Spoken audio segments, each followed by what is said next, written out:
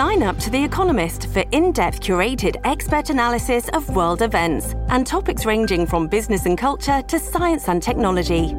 You'll get the weekly digital edition, online-only articles, curated newsletters on politics, the markets, science, culture and China, and full access to The Economist Podcast Plus. The Economist is independent journalism for independent thinking. Go to economist.com and get your first month free. This episode is brought to you by Shopify. Do you have a point of sale system you can trust, or is it a real POS? You need Shopify for retail. From accepting payments to managing inventory, Shopify POS has everything you need to sell in person. Go to shopify.com/system, all lowercase, to take your retail business to the next level today. That's shopify.com/system. Hello, everybody. This is Marshall Poe. I'm the editor of the New Books Network. NBN listeners like to read books and buy them. So we thought we'd tell you that right now, our friends at Princeton University Press are having a remarkable site-wide sale. You can get 50% off books, including ebooks and audiobooks, with the code 50, F-I-F-T-Y, at checkout until May 31. You can save some real money on Princeton University Press books. I encourage you to go there and check it out. Welcome to the New Books Network. Good afternoon, everyone. I'm Daniel Paris, host of the New Books Network, and I'm delighted that you're joining me today to discuss Jonathan Schneer's new book, The Lockhart Plot: Love, Betrayal, Assassination, and Counter-Revolution in Lenin's Russia. Jonathan, thank you so much for being on the show. My pleasure. Delighted to be with you. So this book just came out from OUP, Oxford University Press, and it's kind of a rip-roaring tale of an important part of the Russian revolutionary scene that a lot of students on the academic side may have missed, which is the degree of Western intervention in the very early stages of the Russian Revolution in 1917, 1918 in particular, and how things might have gone in a lot of different directions. How did you come upon this topic?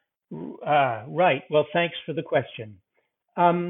It's a long story how I came upon this subject, and I'll try to say it fairly quickly. I'm a British historian, not a Russian historian. I go all the time to Britain to do research for one book or another that I'm working on, and I wound up staying through wonderful circumstances with an old woman whose name was Tanya Alexander. And Tanya, it turned out, was the daughter of the woman who was Bruce Lockhart's lover, Mura von Benkendorf. Tanya was born in 1915, so as I say, a good deal older than I. But she lived to a degree in her mother's shadow. And although her mother had died in 1974, and I didn't start staying with Tanya until the late 1980s, we talked about her mother often, not least, by the way, since her mother had an extraordinary life after the Lockhart plot and was the lover, for example, of H.G. Wells. And many books were being written about H.G. Wells and therefore about Tanya's mother. And Tanya was always angry about the way her mother was portrayed. And so we talked about this sort of thing quite often. And that's how I learned about the Lockhart plot. I didn't begin writing the book until many years later. But I have known about it for a good 10, 15 years before the idea to actually write a book about it came into my head. And Tanya, if I'm not mistaken, is the daughter of Mura Benkendorf with her Estonian husband from whom she was on. We're getting detailed in the weeds. No. Tanya was the daughter of John von Benkendorf. She was born in 1915. John von Benkendorf married Mura at the maybe early in the 1900s, and they had these. That's a little wrong. Married probably around 1910, and had two children just as World War I was beginning. He had been a diplomat for the Russians in Germany and went back, and he was an aide de camp to the Tsar. And Tanya was born, as I say, in 1915. Her father, John von Benkendorf, was murdered actually in 1919. And Tanya's mother, Mura, married someone else, the Baron Budberg. That's another story. But the Tanya, Mura von Benkendorf, kind of, if I recall correctly from the book, split with her husband and her two small children. They went to their estate in the Baltics, and she stayed in Petrograd and Moscow and got involved in the Lockhart plot, while Tanya was a very small child and was out of the picture, at least at that time. Is that I believe is correct? Yes, that's absolutely right. Yes. So Mura gets involved in this plot. Let's get to the plot. So just for the general listener, 1917 is a tumultuous year.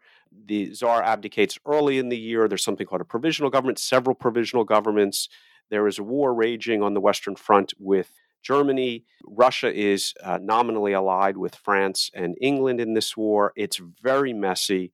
And then you have a revolution, a Bolshevik revolution that is ideologically, very strident, and yet the power of the Bolsheviks is at least initially, very limited. And so there's so many moving parts. And what I think your book does a fine job of is highlighting all the moving parts in late 1917, but specifically early 1918, as all of these agents, and I don't mean spies, but I mean forces of history, are competing with each other, and nobody knows how it's going to end.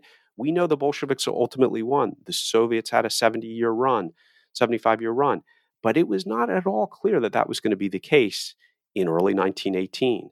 And I think that your book does a great job of capturing that chaos. You want to describe a little bit of, all the players. You almost need a scorecard at this point to keep track of everyone. Yes, sure. So, as you say, the Bolsheviks took power in October 1917, and they were beset on all sides. Not merely by the Germans, who were still their enemies in World War I, but by counter-revolutionaries who were grouping in southern Russia, in the Don region, and in the Far East, and in the Northwest. And so they were hanging by a thread. Nevertheless, they were the government with whom other foreign powers had to deal. The other foreign powers didn't like the Bolsheviks at all because of their communist principles. Nevertheless, and they withdrew diplomatic recognition, but they also all realized they had to talk to them. And so at the very beginning of 1918, January 1918, the British sent Robert Hamilton Bruce Lockhart, a 31-year-old Scot, to Russia to make contact with the Bolsheviks and to try to persuade them to stay in the war against Germany. And if they insisted on getting out, then Lockhart's job was to persuade them to make a peace with Germany that did not terribly damage British interests. And from there, when Lockhart arrives, the scene in Moscow and Petrograd is just filled with intrigue, only a small portion of which is his. Plus, and one of the kind of benefits of your book is that Lockhart also had a personality, had a life, had a fondness for companionship, and the documented record shows all of these things, the high life, shall we say, and private life of these individuals, foreign agents, sometimes diplomats assigned to the embassies, and as they're living through what we would consider historical times.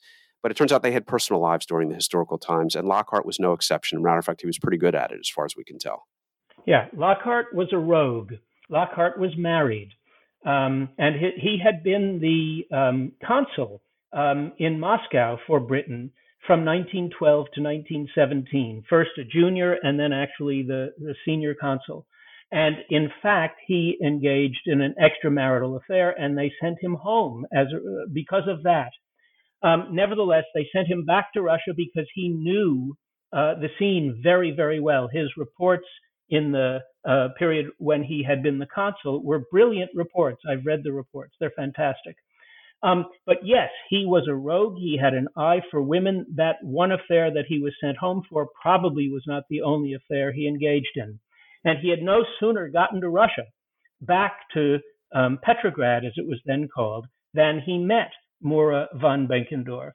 And within a few weeks, they were first corresponding, and then they were telephoning, and then they were seeing each other, and then they were engaged in a passionate affair. Which, to some extent, again, we're stepping to the end where your acquaintance with Tanya Alexander, but to some extent, that relationship off and on lasts for 50 years, both sides of the border, multiple dramatic scenes in history, wars, and so forth. They don't remain that close relationship, but they survive all of this and get to the 1960s and 1970s, both in England, if I'm not mistaken. Yeah. Part of the book is it's a rip roaring story about an incredible attempt to overthrow the Bolsheviks, but the substrata, the backdrop is this affair that these two engage in. For Mura, it was the love of her life, although she went on to lead the most extraordinary life, and you may want to ask me about that later. She would have stayed with him. She would have died for him. And in fact, she almost did at points right. as the plot unraveled, and she is at the hands of the Cheka. That's exactly right. Yes. And I do believe he deeply loved her, but he was an opportunist and he was a rogue. And when he was first arrested and then sent back to England because the plot had unraveled, it was easier for him to let Mura go. And yet, she remained in his life for the rest of his life. Once she understood that he was callous, she understood it. She loved him anyway, but she let him go. She had her own life, her own remarkable life with her own affairs, and he had his own. But when she got to England in the 1930s, they resumed their friendship. It was no longer a romantic relationship, but they kept at it until he died. So let's get back to the main story. So you need a map, you need a scorecard, but I'm going to highlight a couple of things that I would ask you to kind of put on the map. The first is the Czech Legion, the Czech group of troops that are making their way through Russia from the east. Okay. Arkhangelsk and Murmansk and Vologda, and why all of these are viewed by the English and French and Americans as opportunities as the Bolshevik Revolution develops, and they're thinking about what to do with it. These end up becoming pieces on a chessboard. Yes. Okay. It's complicated, so bear with me. First of all, the three ports, Vladivostok in the far east, and Murmansk and Archangel in the northwest. In each of those ports, there were war material that the Allies wanted to keep, and they were afraid, especially in the northwest, Murmansk and Archangel, that the Germans would capture and take them. And so part of the plan was for the Allies, before they even were thinking about overthrowing the Bolsheviks, they nevertheless wanted to occupy those ports to safeguard those materials. Of course, the Russians didn't want them occupying parts of Russia. And so that became a bone of contention. The Allies began to think that they couldn't work with the Bolsheviks, that the Bolsheviks would never restart the war against Germany. And so they began to think about overthrowing them. And about occupying those ports and then marching south towards both Moscow and Petrograd. You mentioned, I think, Vologda. Is that right? So Vologda, yes. Yes. Pardon. I'm not a Russian historian. I'm a British, so I don't know how to pronounce the Russian words. But that's quite all right. That's a railway terminus. No, not a terminus. I beg your pardon. But a central part of the railway coming from the far, far east, Vladivostok along the Trans-Siberian Railway, and coming south down from Archangel to Vologda. So it was a very important nodal point. And from there, they could have jumped off and they could have attacked either Petrograd or Moscow. Now, you asked about the Czech Legion. The point was that the Allies didn't have enough soldiers to overthrow the Bolsheviks if, in fact, they really wanted to do it. They needed help. The Czechs had been captured earlier in the war. Earlier in the war. But they wanted really to fight against the Austro-Hungarian Empire. They wanted to separate Czechoslovakia from the Austro-Hungarian Empire. And so the Bolsheviks at first allowed them to get on the Trans-Siberian Railway and head east. And the idea was they would get to Vladivostok, they would get on ships, and they would sail all the way around the world and get to France, and then they would go and fight the Germans. But the Allies began to think, well, maybe the Czechs could help us to defeat the Bolsheviks. And so the Czechs were on that Trans-Siberian Railway, and some were headed for Vladivostok. Some actually began going in the other direction, up toward Archangel, and they came into conflict with Bolsheviks, and they would often fight it out with the Bolsheviks, and they were very well armed, very well trained, very well officered. They invariably won. And so the Allies thought that the Czechs might be the foreign contingent that would help them to overthrow the Bolsheviks. But in fact, the Czechs didn't do that. Well, the whole plot falls apart, including all of these assumptions.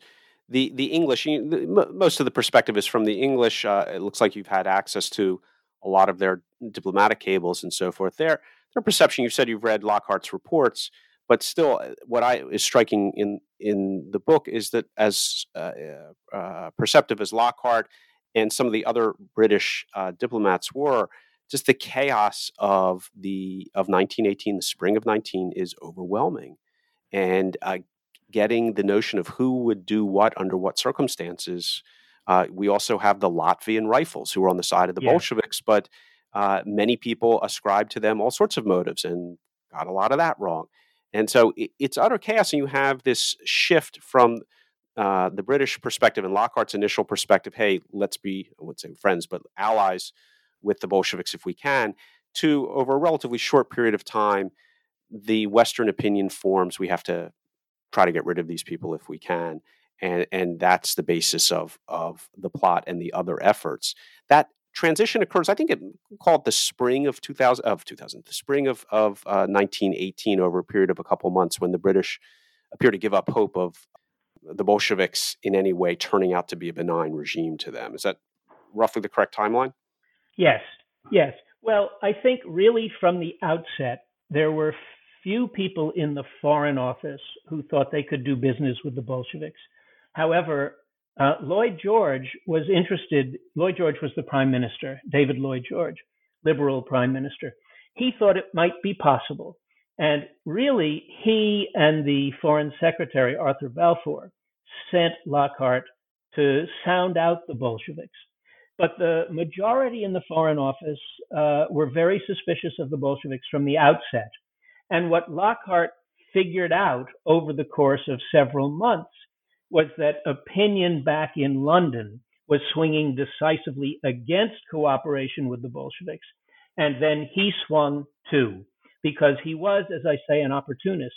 He really believed that probably the best thing the British could do was to help the Bolsheviks economically, and thereby entice them to come back into the war against Germany, because the Germans were a terrible menace to the Bolshevik regime. They were on the west, and they were marching probably towards Petrograd. So if Lockhart had his way, he would have signed deals of economic cooperation with the Bolsheviks.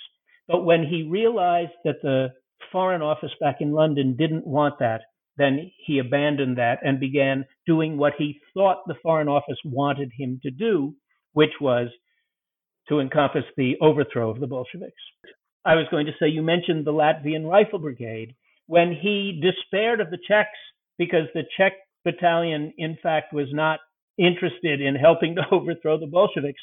He thought the Latvian Rifle Brigade, which was also a very well officered, very well trained, very well armed division in the Russian army, part of the whole big Russian army, he thought that he could bribe some of their disaffected officers and that they would do what the Czechs had originally been intended to do, help them overthrow the regime. And he thought that because the Germans had occupied Latvia, and the Latvian Rifle Brigade wanted to expel the Germans, and they thought the Bolsheviks, who had signed a peace treaty with the Germans, the Brest-Litovsk Treaty, the Latvian Rifle Brigade thought that that had been a betrayal, and a betrayal of the Latvians. So Lockhart worked with them. So the plot, as it begins to emerge in the summer of 1918, involves a small contingent of British forces which are already in the far north under British command, potentially either initially the Czechs and then the Latvians, as well as a British officer based in Petrograd who was determined to sink the Russian Baltic Fleet. Russian White Army officers appear and disappear in the account as potential partners, but that's a bit of a mess as well.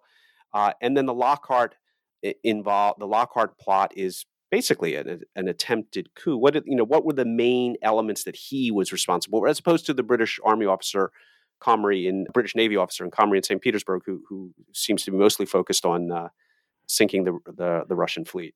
Right. That was Captain Cromie. Cromie, yes. Well, Lockhart and Cromie were in very close touch. The plot, as it began to develop, was this: that they knew there was going to be a meeting of top Bolsheviks in Moscow on September 7. And the idea was for Allied troops, mainly British, to march south from Archangel, and for the Latvian Rifle Brigade that would probably be sent by the Bolsheviks to stop them to stand aside, because Lockhart and Cromie thought they had bribed the Latvians to do that. So coming south would be these troops from Archangel. Then the meeting in Moscow, where again, detachments of the Latvian Rifle Brigade would support several agents who intended to just sort of march into the hall where the Bolsheviks were meeting and to capture them. They had hand grenades and they had guns, and they were going to shoot Lenin and Trotsky right away and declare the counter-revolution. They would be supported by these Latvians and by other so-called white army detachments that had been in process of formation and which were in underground, as it were, but in Moscow. Simultaneously, there would have been a similar coup attempted by Cromie in Petrograd. That's the very bald outline of it. This episode is brought to you by Shopify. Do you have a point of sale system you can trust, or is it a real POS? You need Shopify for retail. From accepting payments to managing inventory, Shopify POS has everything you need to sell in person. Go to shopify.com/system, all lowercase, to take your retail business to the next level today. That's shopify.com/system. One thing that I think, and I noticed when I was teaching, that comes striking to many students is the very, very first part of that, which is the British contingent in Arkhangelsk, just the existence of the British contingent. Again, the British had landed troops in Russia, then what becomes Soviet Russia, as it were, to defend supplies in these ports. But a lot of Western students are unaware that Western powers had landed a small contingent, a couple hundred, I believe, initially, of troops to defend supplies. But in effect, it's a minor form of an invasion. And it's not part of the Western standard curriculum to point out that Britain had invaded the Soviet Russia. But, technically it's true. It's worth noting. In the Lockhart plot, the British troops there don't play a major role, but it's worth pointing out that they were there on Soviet territory occupying Arkhangelsk. Yes, Absolutely right. Yes. And the Soviets were paranoid at the time, but there was reason for their paranoia. These foreign troops were indeed a threat. The fact is that Lockhart, in all his scheming, and he was a formidable figure, but he was up against people who were more formidable than he. And I'm referring here mainly to the head of the Cheka, whose name was Felix Dzerzhinsky. And Dzerzhinsky penetrated the plot in complicated ways and basically managed it once he had figured out what was going on and destroyed it. Dzerzhinsky ends up being kind of the puppet master here. And at this point, it also begins to read a bit like a John Le Carre, because he uses double agents with great facility. And again, you kind of need a scorecard.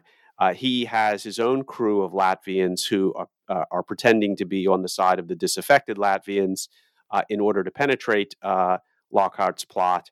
But in fact, they're just heading back to Lubyanka, the headquarters of the Cheka, every night and sharing their notes with Dzerzhinsky and his number two, who happens also to be Latvian.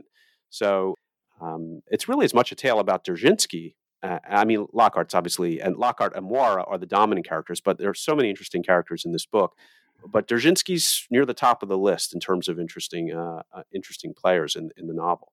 I agree with you. In the novel, in the reality, in the history. Yeah, I'm thinking Le Carre. I'm thinking of George Smiley. But this is the early Soviet George Smiley is Felix Dzerzhinsky. Yeah. Yes, he is a spy master.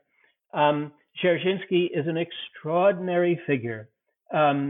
He became a Bolshevik. He became a communist, a Marxist as a schoolboy, and he came from a comfortable landowning family.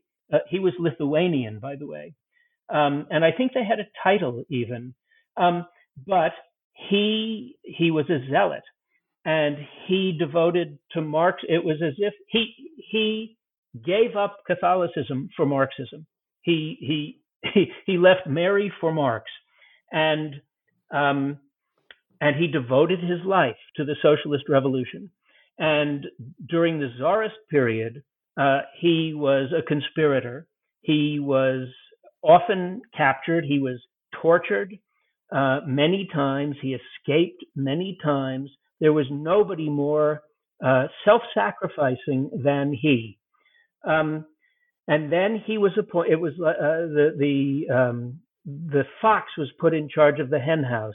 He was made the head of the Cheka, and because nobody knew more about conspiracy than Iron Felix Dzerzhinsky, he's an extraordinary figure, and almost sympathetic, except that he was willing to drench the land in blood in order to save the revolution. And his number two comes up almost exactly the same. Yeah. Fascinating. Had spent time. This is Yakov Peters. Had spent time in England. I believe had an English wife. Almost all these characters have multiple wives, or wives in one location and partners in others. But he's number two in the Cheka, working with Dzerzhinsky. His wife is in England at the time, and she's not Russian or Latvian or involved in the revolution at all. Just again, more the chaos of history. The absence of clean lines in history. So his number two, Peters, also almost has sympathetic moments, not sympathetic, but sympathetic moments. And, as I said, it spent much of the pre-revolutionary period in England, or some of the pre-revolutionary period in England, and had his own history in getting involved with the Latvian element of the Cheka's effort to undermine this plot by sending their own Latvian agents into the midst of it. Yes. So I think, first of all, one of the ways that I began to understand these people, someone like Yakov Peters, he was about 31 or 32. These are all young men and young women as well. And these young Bolsheviks find themselves in charge of this enormous country and determined to make socialism work. And I think they started out, many of them, as great idealists. I'm not talking here about Lenin and Stalin, but about people who were not as important as they, but who made the revolution work. So people like Yakov Peters, even people like Felix Dzerzhinsky, go at the beginning of events. Dzerzhinsky says something about how he doesn't want there to be a secret police, but you have to have one so that there won't be a secret police in the future. But in order to protect their achievements so far, they go step by step, by inevitable step, down the road to bloody hell and inferno to save themselves. But what they wind up doing is destroying themselves and destroying the revolution, in my opinion. And you get moments, not so much with Dzerzhinsky, but with commentaries between or conversations between Lockhart and Peters towards the end, after Lockhart has been arrested and he is being interrogated very, as it were, gently, because he is a British consular official at that point. And so they can't just take him. They could, but they chose not to just take him out back and shoot him. They just try to interrogate him. Ultimately, he is exchanged for some conveniently arrested Soviet citizens in England, and so the British are able to get him out. But the plot fails. Let's go how they're setting up the plot, have everything set up. They think Lockhart and another famous spy, someone that many people may have heard of, Sidney Riley, not his real name, the so-called Ace of Spies, also plays more than a cameo role, but a partner role with Bruce Lockhart in trying to arrange this. He's already a fairly famous figure because he's a very flamboyant individual. What should we know in regard to Sidney Riley, about Sidney Riley in regard to the Lockhart plot? Sidney Riley probably was the model of James Bond for Ian Fleming. Although has also been said that Robert Hamilton, Bruce Lockhart was. But I think most people think it was Sidney Riley. So Sidney Riley was a Russian to begin with. He wasn't British. And you said his real name wasn't Sidney Riley. In fact, it was Shlomo Ben Hirsch Rosenblum. And he got to England after various adventures as a young man in Russia. He probably betrayed various social democratic friends that he had as a very young man. He may have worked for Scotland Yard as an informer. But he wound up, first he married the widow of a doctor whom he may have helped on his way to the other world. In the end, Sidney Riley married 4 women. He never divorced any of them. In other words, he was a serial bigamist. He made a fortune first by marrying the first woman, but then he became an arms dealer and a successful one. He worked for one government or another, getting secrets from other governments for them. He didn't have principles with regard to this. He worked for whoever paid him the most. He was a collector of Napoleonic memorabilia.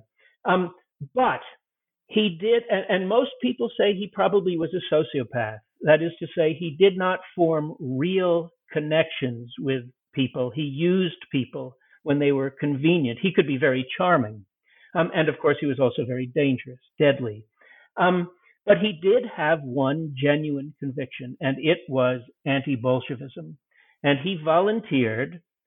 He had become a British citizen, and he volunteered to help. And he was sent back to Russia, where he had been many times before. And he immediately became known to Lockhart. And the two of them are, I would say, probably central to the evolution of the plot. Lockhart, of course, is the leader, but Sidney Riley is very important and part of it. And by the way, at the end, when when the plot failed and the British government wanted to disown the whole thing, Sidney Riley quite gallantly, in an autobiography which he didn't really write, he wrote part of it, but his 4th wife wrote the rest of it for him after he passed away, after he was killed by the Bolsheviks, having been lured back to Russia in 1925. Anyway, in that so-called autobiography, Sidney Reilly took full responsibility for the failed Lockhart plot. But that was a lie. But almost everything Sidney Reilly ever said was a lie. So the plot does fail. It's a weak plot to begin with. They don't really have what it takes to pull this off. But the plot fails with some interesting coincidental factors. There was a successful assassination attempt on a Petrograd Chekist right at the wrong time, and then there was Fanny Kaplan's failed assassination attempt on Lenin, even more so, and this is in Moscow, also at the wrong time. And that forces the hand of Dzerzhinsky to say, we're going to roll this up right now. And he basically goes out and launches a much broader collection effort of perceived spies and agents and oppositional figures of the regime, but also specifically pulls in all his chips in regard to the Lockhart plot and basically arrests everyone that they get their hands on, and thereby the plot comes to an end. Yeah, that's absolutely right. I mean, I can explain it in a little further detail. The plot was supposed to take the plot was supposed to explode, shall we say, on September 7. But then the Bolsheviks postponed their meeting till September 14. And that was because they knew about the plot and they were getting all their pieces on the chessboard into the right places. And the conspirators should have heard warning bells when they learned that the plot had been postponed, but they didn't hear them. All right. So then what happened was that I think it's on the 31st of August, as you say, the head of the Cheka in Petrograd, and his name was Uritsky, was assassinated by a young former cadet, army officer, a young man and a poet named Leonid Kanagisser. And Dzerzhinsky talked to Lenin about this, and Lenin said, they were in Moscow, he said to Dzerzhinsky, go to Petrograd, find out from Kanagisser if he is connected to the plot that we know about, the one that's taking place on September 14. Discover the links, is what Lenin said to Dzerzhinsky. So Lenin takes the train, so Dzerzhinsky takes the train to Petrograd, questions Kanagisser, gets nothing from him. And then while he's there, he gets the terrible news that back in Moscow that night, Fanny Kaplan, this former socialist revolutionary, has shot and maybe killed Lenin. Nobody knows if Lenin will live or die. And so he takes the train back to Moscow, and you can imagine him sitting on the train and the train rocketing through the countryside, these two shootings. And Dzerzhinsky concludes he has it wrong. The Lockhart plot is ahead of him. They're about. And he needs to wrap it up now. He needs to start his shutting them down now, not wait. That's precisely right. And so they do. They arrest Lockhart and Murrah the very next night. And along with everybody else, they launch the first Red Terror, which is a terrible harbinger for what's going to happen later in the Soviet Union. They don't kill as many people this time, but it's a harbinger. It's awful. So I want to step back just 1 second again for people less familiar with Russian history. Fanny Kaplan, you characterized her as a socialist revolutionary. And so many readers will think, well, whoa, the Bolsheviks are in power. What's the problem? Keep in mind that the Tsarist regime fell to a wide range of anti-Tsarist forces, from modest constitutional Democrats, what so-called constitutional Democrats, to even people who supported perhaps a different autocrat or monarch, all the way across the political spectrum to socialists of various types. And remember, pretty much everyone who wasn't in support of an existing monarchical regime in Europe at that time, or religiously oriented government structure, could have been called a socialist. It was a very, very broad term and lots of different types, all the way over to extreme socialists, anarchists, the Bolsheviks, and then the Communist Party was split into the Mensheviks and the Bolsheviks. So even there were divisions. A socialist revolutionary was not a Bolshevik. As a matter of fact, they were at odds with each other. And as is often the case among revolutionaries, Yes, they opposed the whites. Yes, they opposed the autocratic forces, but they hated each other with an equally hot passion. And so it was not entirely surprising that a socialist revolutionary, so-called SR, might be involved in an assassination attempt of a Bolshevik. There was, Yes. again, a wide range of these types of individuals. Fanny Kaplan was part of a group that thought that the Bolsheviks and Lenin had betrayed socialism when they signed the peace treaty with the Germans. And they also, of course, believed that you couldn't make a socialist revolution in Russia on the backs of the proletariat. You had to include the peasantry. And the socialist revolutionaries were strongest, had their most of their followers were from the peasantry. And so you have the Red Terror, and even before, when the Bolsheviks take over, they're fighting their own co-revolutionists as much as they're fighting supporters of the Tsar or Russian generals who would have taken over the Russian state. It's just, again, one of the things about your book, Jonathan, that I really recommend readers to appreciate. It's very well written. In addition to having lots of kind of romance in the personal lives, it simply does emphasize the degree to which this turning point in history, when told 75 years after in high schools and colleges and in traditional academic treatises, it's a kind of a linear narrative, even though if there are some zigs and zags. And what your book brings out is, at the time, it really was extremely messy. There were lots of back and forth, and you just didn't know how it's going to turn out. And I think it really brings that period of confusion for everyone involved out very, very nicely. And so I commend you on that. I do want to ask you to step back, if we can, with where we started, which is Tanya Alexander, Mora's daughter. I found the post-war history of these characters, those who are not, die on the scene. Dzerzhinsky works himself to death in 1926. The Russians, most of them fail in 1937 and 38. They're caught up in the purges. But those that got out, very, very interesting characters. You mentioned that Riley got out, but then foolishly went back. Lockhart has an interesting history. Mora has a very interesting history afterwards. I just think that is part of the tale, is that they got out of this crucible and went on to live lives after the revolution. Yes. Well, so if we just take those two, Lockhart and Mora, Lockhart was almost a great man, but he wasn't quite.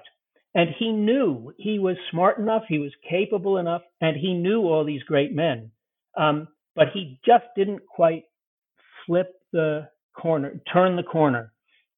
His plot had failed, and he never really scaled those heights again.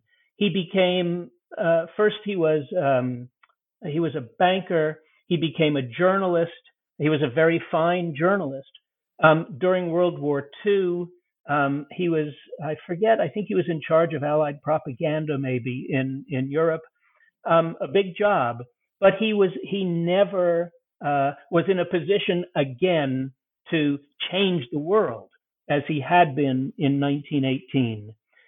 Mora, on the other hand, is in the end, I think, a greater figure than Lockhart. He leaves her. He goes back to England, which has just won the war. But Mora is left in Petrograd, actually. Moscow to begin with, and then she goes back to Petrograd. And the country is falling apart. And remember, this is the Russian Civil War that rages as the British leave in the middle to autumn of 1918. A proper civil war is about to break out and last for 2.5 years in Russia itself. Yes, people are starving to death, and there's plague, and there's famine, and the Bolsheviks hate people like Mora, who comes from a wealthy, in fact, and had married a titled family. Somehow she found her way into the home of Maxim Gorky, the greatest living Russian author of the time. And Gorky became her protector. And she became Gorky's lover and muse and translator and agent. And then where are her two children with Benkendorf? Where are her two children at this point? It's either in the book or I missed it. She has to reconnect with her children because she gave them essentially up to her husband, but her husband is executed during the Civil War or dies during the Civil War. Yes. Does she reclaim her children? No, including Tanya? no, I know a lot about about this.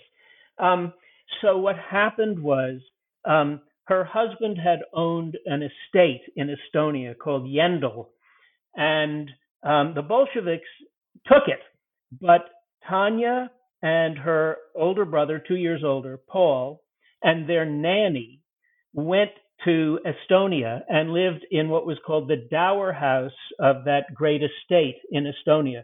And that's where Tanya and her brother grew up.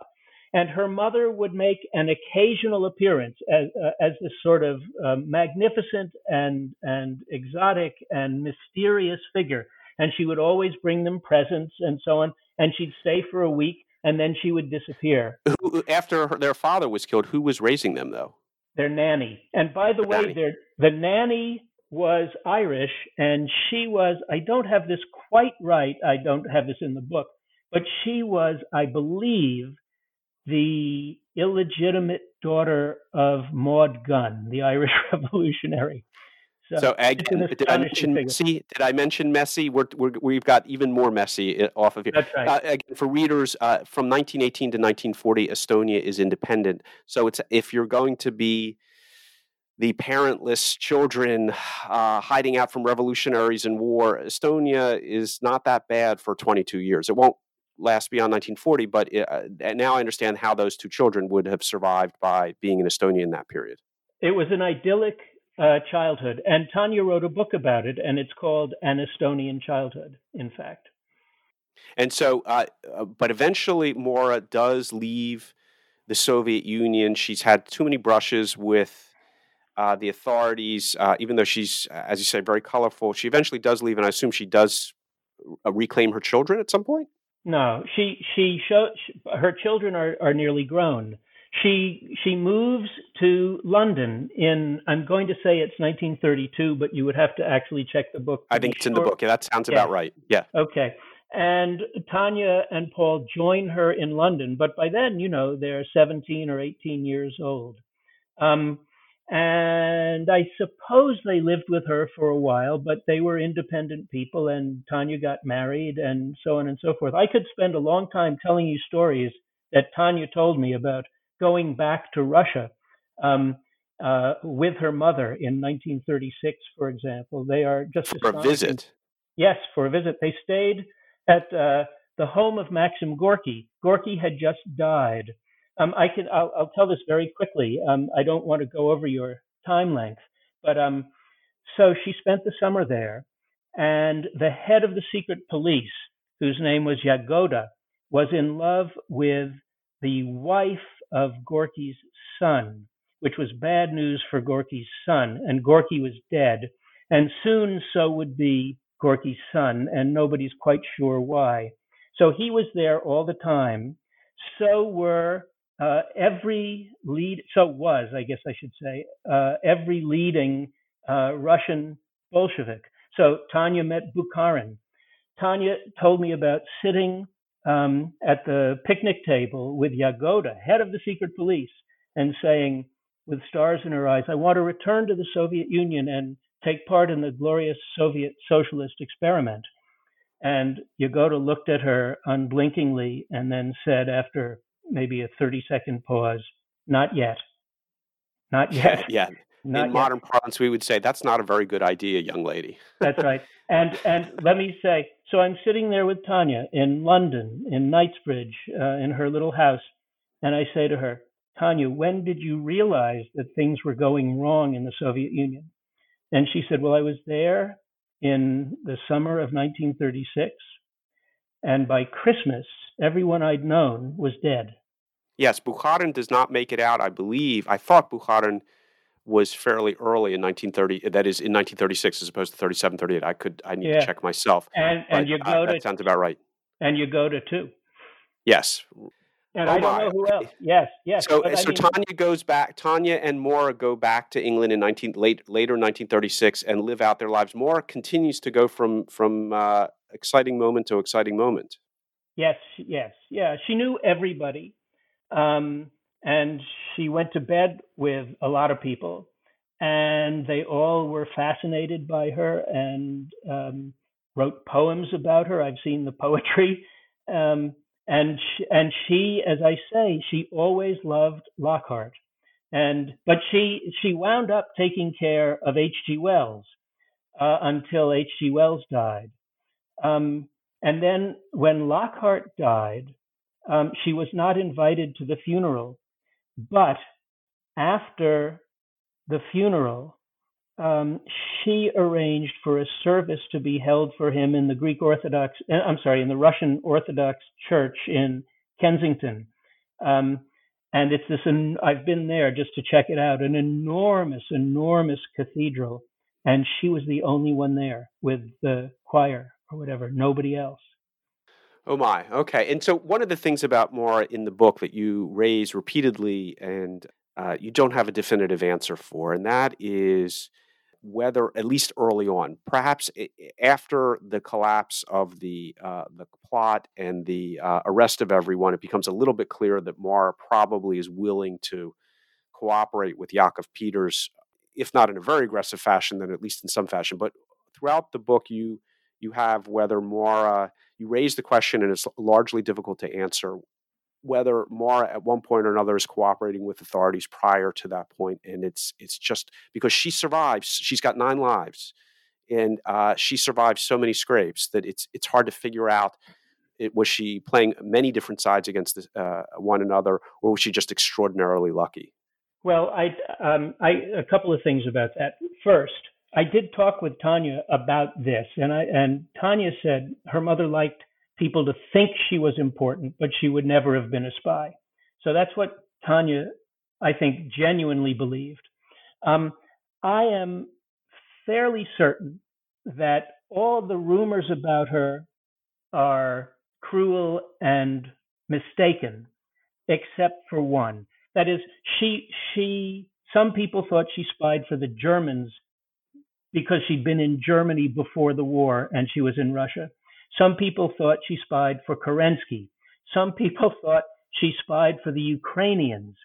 I think that most likely the only one that is reasonably likely is that when the plot was busted and Lockhart was sent to jail and she was sent to jail, that Yakov Peters came to her and offered her a deal. You work for us, and we'll spare your lover. And Maura once said to H.G. Wells' son something like, not to do what's necessary in those circumstances is to elect not to survive. And as you just said, she was a survivor. So I think that probably she made an agreement with them at that point. But there's more to the story because I did not do primary research in the period after the plot, but the biographies of Maura say that the Cheka asked her to watch Maxim Gorky because he was a maverick, and Maura fell under the spell of Gorky. She once said he was a universe all in himself. And she confessed to Gorky that the Cheka wanted her to do this. And Gorky went to Lenin, and Lenin told the Cheka to leave Maura alone. Very fascinating stories. It's all brought together in a great tale, very well written, and just the human side of something that's often taught in a very, not going to say inhuman or without the humanity, without the individual personalities. The book is The Lockhart Plot, Love, Betrayal, Assassination, and Counter-Revolution in Lenin's Russia by Jonathan Schneer. Jonathan, thank you so much for being on the show, for writing this book. It's really a fascinating read, and I commend you for it. Thank you very much for those kind words, and it was my pleasure.